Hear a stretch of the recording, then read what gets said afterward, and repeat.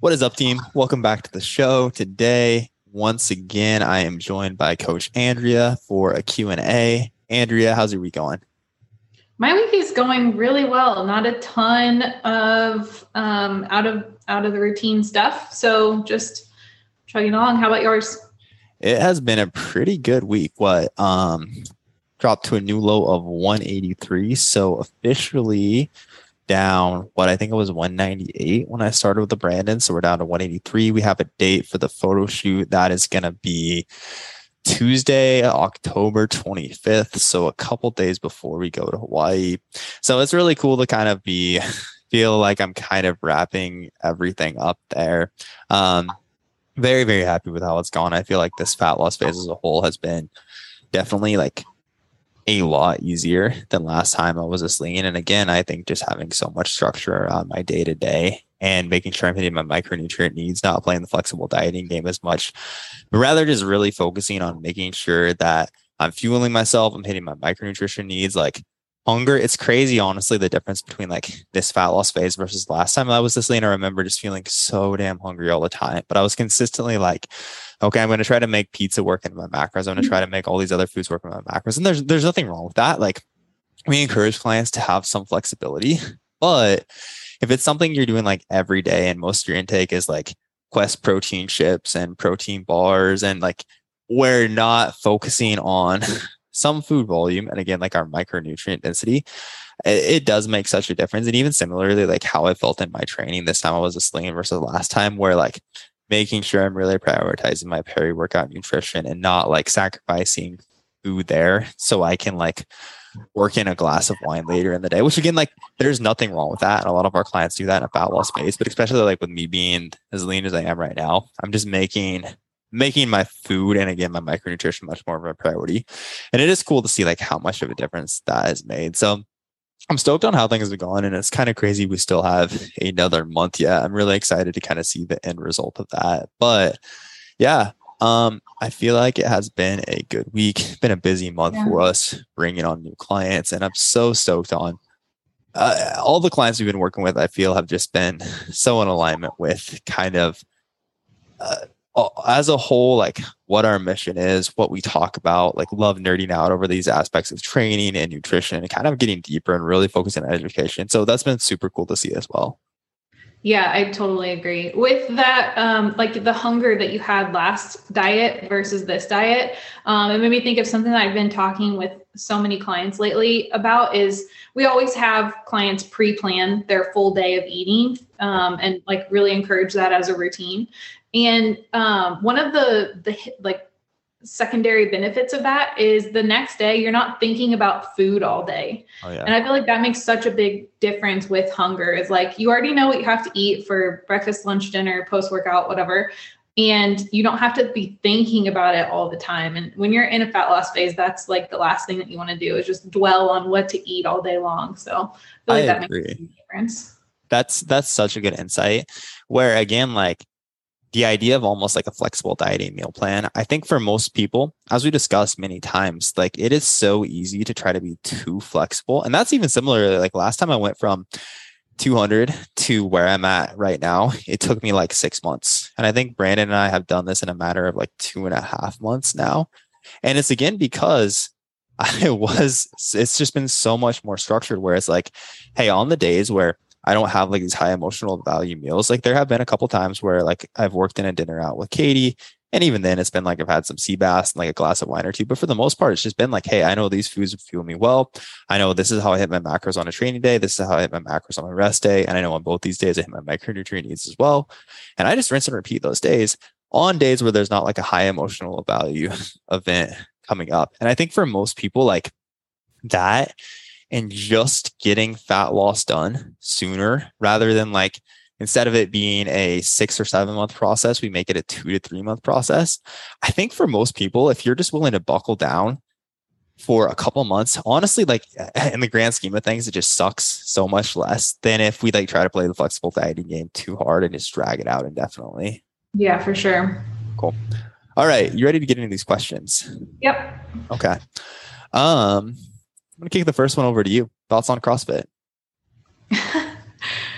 Thoughts on CrossFit. So it depends on what you're doing it for. Uh, it can be fun because there's that competitive aspect to it. And a lot of people, like specifically ex-athletes, are looking for something that they can compete with once, college or high school or whatever is over with. And so if that scratches that itch for you, then that can be maybe a bit more fun than running races or something like that. For physique, I think that if you're new, it can take you a little ways. And then usually for most people, it's not going to get you all the way to what you're looking for. But if you just want to lose a little bit of body fat, have some fun, improve your cardio system a little bit and meet people, I think that it can be great. If you really just want to be working out so that you can improve your physique, I think there's a lot easier ways to do it that don't have the downstream effects if you're under eating, under fueling along with the CrossFit. So absolutely. Yeah. I was just having a conversation with a new client about this yesterday. Actually, we work with a lot of women who come from a background of, and on the initial call here so frequently, man, I train so hard. I track my macros so consistently. I want to build as much muscle as possible. And I don't know why I haven't been making progress. And then when we dig into training, it's, I just stopped CrossFit in the last few months, or I'm still currently doing CrossFit. And that to me is such an exciting thing because from a training perspective, that tells us there's so much low-hanging fruit left on the table. So as you said, there's absolutely nothing wrong with CrossFit. I think it's great from a community perspective. It's something a lot of people enjoy. And I do think it gets a lot of people into training very consistently. And if that's what you want, that's perfectly fine. But I think if you are someone that's looking to build as much muscle tissue as possible, we definitely have better options. So when we're getting into for what most of our clients are trying to achieve, which is adding a significant amount of muscle tissue to your frame, within that, if we look at what does it take to stimulate new muscle tissue growth, right? The training stimulus is very important. It's not just a matter of we're eating in a slight surplus in order to build muscle. The training stimulus is also very important. So what we have to understand is for your glutes to grow, for example, your glutes have to be put under a significant amount of tension. And we have to, with any movement that we're training, we have to take them to the point where that muscle tissue is a couple reps shy of failure before or to actually achieve enough stress on the tissue to stimulate new growth, right? So if we are doing deadlifts or the issue that comes up with CrossFit is a lot of the movements. So first think a barbell back squat, a barbell deadlift. These aren't necessarily bad things, but the thing to understand is a lot of times, if we're doing a high rep set of barbell deadlifts or doing an AMRAP set of barbell deadlifts or the exercise selection as a whole, a lot of times it is hey, the thing that caused me to stop that set of barbell deadlifts wasn't all this tension in my glutes. Maybe there was some, maybe we felt a bit of burn or a bit of tension, but the thing that actually caused me to stop this movement was I felt like my lower back was about to give out and I felt a lot of stress there, right? It wasn't the fact that my glutes were very close to failing. Very similarly, if you're doing a front squat and it's again, maybe I feel a little bit of burn in my quads, but the thing that actually causes me to stop the set is either the time expired on the set or, again, it's more my core, my midline giving out, right? And very similarly, when a lot of it is hey, we were trying to complete this in X amount of time. Oftentimes the thing that's actually causing you to stop the set is either A, literally just your time expired for this. B, you hit the prescribed rep amount. So again, let's say it's you were doing an alternating, you complete 10 reps of whatever movement, and then you go into 10 reps of a toes to bar or 10 calories on the assault bike or something like that.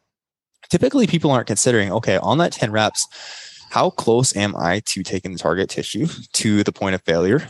Or again, very near to that. Or again, are we just kind of arbitrarily stopping because we hit our rep count or because time expired and I'm supposed to move on to the next movement? So again, the thing to understand there is when we're talking about this idea of getting close to failure, this is again, this theory of effective reps, which is basically the last few reps from failure are going to be the ones that are by far the most stimulative for muscle growth. So within that, we're really missing out on those effective reps, which are going to actually cause the most muscle growth. And very similarly, finally, when we are just doing things to try to beat the clock, almost always it's again, not actually in those back squats, in those deadlifts, it's not actually, or whatever movement it may be, it's often not actually your, again, the specific tissue that we're trying to create tension in that's failing or getting close to failing. It's oftentimes your cardiovascular system outside of everything else we've discussed, where you're just gasping for air, you're winded. So again, we can't apply the amount of tension that we need to really achieve those effective reps. So there's a lot left on the table as far as muscle growth goes. So again, like very similar to, or to kind of echo what you said, I don't think there's anything wrong with CrossFit at all. I think if you enjoy it, it gets you training consistently, I think that's great. And it can be great from like a conditioning perspective, and you definitely can build some muscle within that. But if you're in a place where I've been doing CrossFit consistently, I hit my macros super consistently, and I'm still not building muscle tissue, we probably have a better option from the training perspective to build more muscle. Does all that make sense, or anything to add to that? Yeah, that makes sense. I think the problem comes in where people don't really care about being the best at CrossFit, being the best at exercising. They just want to actually like improve their physique, and they go there for that because they've seen like their friend that looks great that does CrossFit. But there's like just such an easier way that is less prone to injury and potentially a lot more enjoyable, depending on what you like. Absolutely. We help a ton of people make that transition. And that's something Coach Natalie on our team is incredible with. That's kind of her background as well. She was a previous CrossFitter. And really, I think she does an incredible job kind of guiding people into more of the physique focus, the more aesthetic focus style of training. As a whole, just a more effective approach when it comes to building muscle. Okay, cool. Question wise, what do you got? If you overconsume calories but improve macros and food quality, can health markers improve? It depends, I would say. If you overconsume calories but improve food quality and macros, can health improve? Yep. I would definitely say, like, if you're deficient in those micronutrients, absolutely. Right. So that's largely going to depend. And I mean, the thing here is, like, even if, let's say we were deficient in one, so this is very much an it depends question, because on one end, if we could see some health markers improve and some health markers decline, right? Let's say you were deficient, like zinc or selenium or something of that nature, like we could see some health markers improve. But if you're also accruing body fat, then, and that's also going to depend, it's largely also going to depend on how lean you are, right? Like for a short period of time, what I would say is, like, if you weren't consuming as many micronutrients as you needed, let's say you were, again, just at a healthy body fat for a period of time, we probably would see an improvement. We would definitely see an improvement in your health markers. If it was, hey, we were deficient in these nutrients before, we have more micronutrition, like better micronutrient status now. So within that, we would see some improvement in health. Now, over time, if we started to accrue more and more body fat, I would say as a whole, that would be a net negative. Now, there's for sure a period of time. There's a time and a place for sure for us to be in a calorie surplus in a building phase. But I would say, like, if we're in a place where we're already hitting our micronutrient needs, which is very much something we prioritize with clients, and we're just adding more micronutrients on top of that, again, if there's not a deficiency there already, we probably wouldn't see any improvements from it. But on the flip side, like, if you're a very lean person, past the point, like if we're dipping to the point where we're basically just like at essential body fat levels, probably will see some improvements specifically for women, right? If we are so lean that it's messing with like sex hormone production and things of that nature, like adding back, like being in a calorie surplus and adding back a bit more body fat will be very, very beneficial. So I think it depends again on like what your micronutrient intake looked like before, where your current body levels are, and also how long we are in a surplus. Any additional thoughts on that? That was exactly along the lines that I was thinking. It's going to be kind of like it, like you said, it depends on your starting point and how lean you are to start with. It depends on what you're deficient in and like how many of those gaps you can cover with the increased micronutrients. So it most likely, like for the average person, is going to be kind of like a one step forward, one step back situation. Yeah. But yeah, it depends on a lot of different factors, like you said. But I also want to make sure people aren't taken away from that they should be scared to enter a surplus, right? We talk so much, specifically for women, how important a building phase is for improving your physique in the long term, right? If we're giving your body more fuel, we can add more muscle tissue to your frame, which at the end of a fat loss phase, like following that, will significantly improve shape. Again, like most people want more muscle, and muscle in itself has so many additional health benefits that it's definitely not to say that there's for sure a time and a place to eat in a slight calorie surplus for a long period of time, right? A lot of building phases can last like 6 to 10 months. So it's definitely not to say there's not a time and a place for that. But I don't consider that over consuming though, because the question was like if you over consume, and so I would imagine if like putting you into a very slight surplus and training and like focusing on building muscle, that I just don't think that is over consuming. So like going like well above and beyond that point is what I'm thinking of as over consuming. Okay, I think I misunderstood the question then. Yeah, as a whole, I would say I would just try to hit your micronutrients and avoid like quote unquote over consuming. I don't know if I have much else to add there. Yeah, I don't either. All right, next up I have is nutrient timing peri-workout. Nutrient timing / peri-workout nutrition important during deloads. What do you got for us? I like to maintain that just because I don't see a benefit to rocking the boat with your routine on your meals during that time. But I'd say that it takes a little step back in terms of importance, but it's those. So with peri-workout nutrition, we're going to keep most of our carbs pre, during, and post workout. I think that there is still more of a benefit to keeping them pre, during, and post workout than there are like backloading them for that one deload week for whatever reason. So I like it most of all just to keep the habit. But yeah, I still think that there's a slight benefit. It's just not going to be as much of a benefit as it is during a regular volume training week. Yeah. I think within that, protein spacing specifically, like to build or maintain muscle tissue, we still want to make sure we're stimulating muscle protein synthesis about 4 times throughout the day. So basically, we want your protein spacing still spread relatively evenly across 4 to 5 meals or meals and snacks across the course of the day, if we're looking to make things optimal.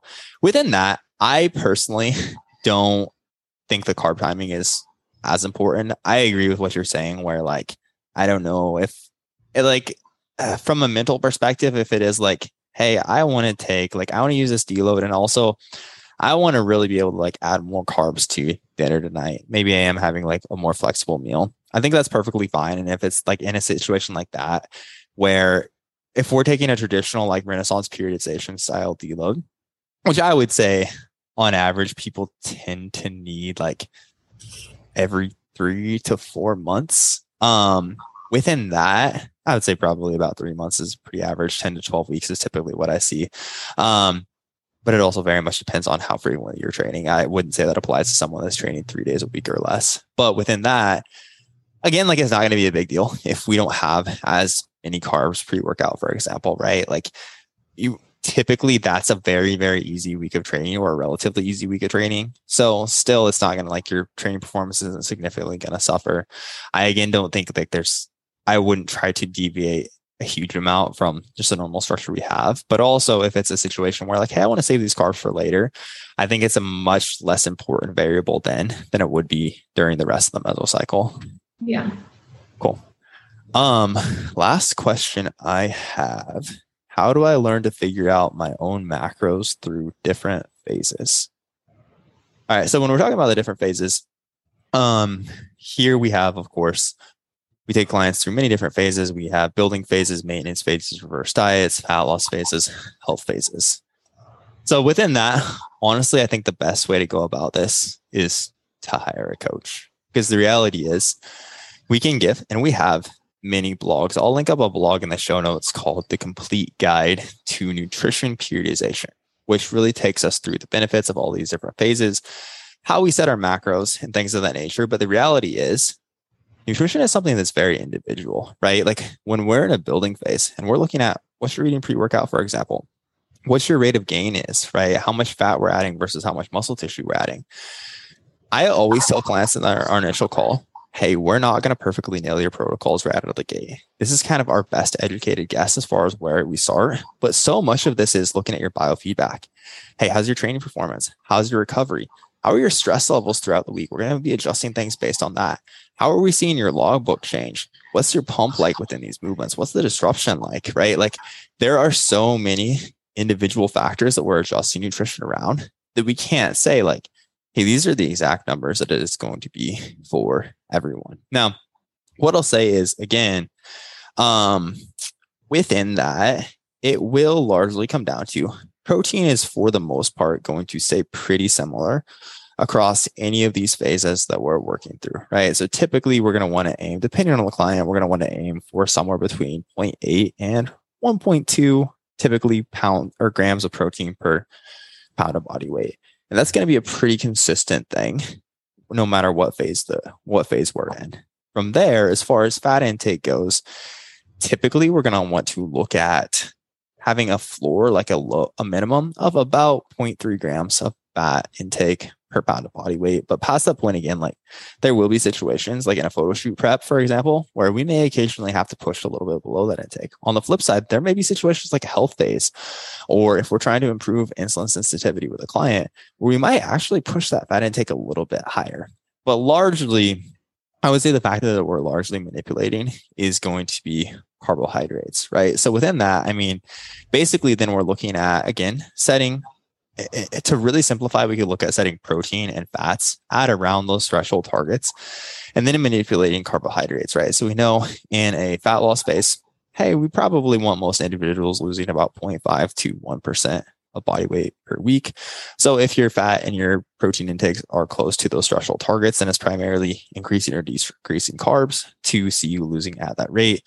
And like a health phase, we want to more or less see maintenance. A health phase or reverse diet. A reverse diet, we will expect a little bit of weight gain.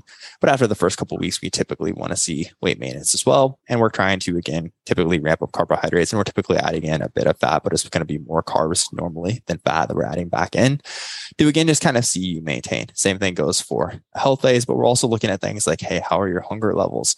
How is your energy? Again, is your training improving? In health phases, reverse diets, health phases specifically, like what's your stress management like? Things of that nature are very much what we're adjusting this around as well. And then in building phases, again, we do want to see a slow rate of gain. Now, it doesn't have to be anything crazy. It can be like 0.2 to 0.4% of body weight per week. And then we'll extrapolate that across the course of a month. But again, somewhere around like 0.5 to 1% of your body weight, depending on how conservative we're being in the building phase, is I would say 0.5% of your body weight gain across a month is a very, very conservative intake. But again, it's going to depend on the client. Are we seeing a little bit more recomp, or is it like a pure building phase where we're kind of past the point where we could see recomp? So honestly, I would say those are kind of good starting points depending on what phase we're in. But also what I will say, I think a lot of people spend literally years trying to read different blogs, try to listen to different podcasts, and understand how can we best apply this, when the thing you have to understand is it just depends. I think the quickest way to do it, to actually understand it, is just work with a coach for 3 to 6 months. We'll educate you on every aspect of this. And then you will be in a much better position in the future to understand how to manipulate this on your own, understand how to interpret your own biofeedback, how your training is going, how you're recovering, how we adjust this around your life stressors and things of that nature. Do you have any other thoughts on that? I agree. I 100% agree with the quickest route is hiring a coach and learning from them.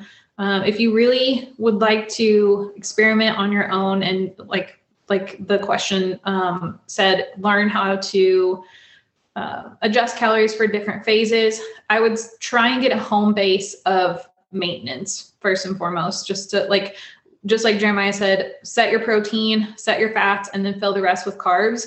And I also, especially if you're lifting, wouldn't be afraid to kind of like bump that up a little bit over time, push the envelope and see if you can maintain on more than you think that you can.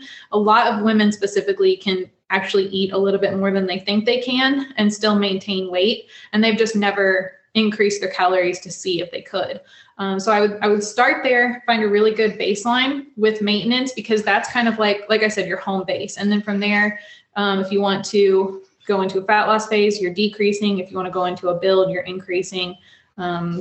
So yeah, but easiest route and most efficient is definitely hiring a coach to guide you through that, because that's going to be much more specific to you and your needs versus reading a blog. Absolutely. Although that blog is great. So give it a read first. Yeah. Shout out to that blog. Again, I'll link that up in the show notes. And also if you want to apply to work with our team, the link to the coaching application is there as well. But as far as questions go, that is what we have for you guys for this round. Do you have anything else that you wanted to add to this podcast? No, I don't. Perfect. All right. Then, as always, team, we appreciate you guys giving us a listen, and we will catch you all next time.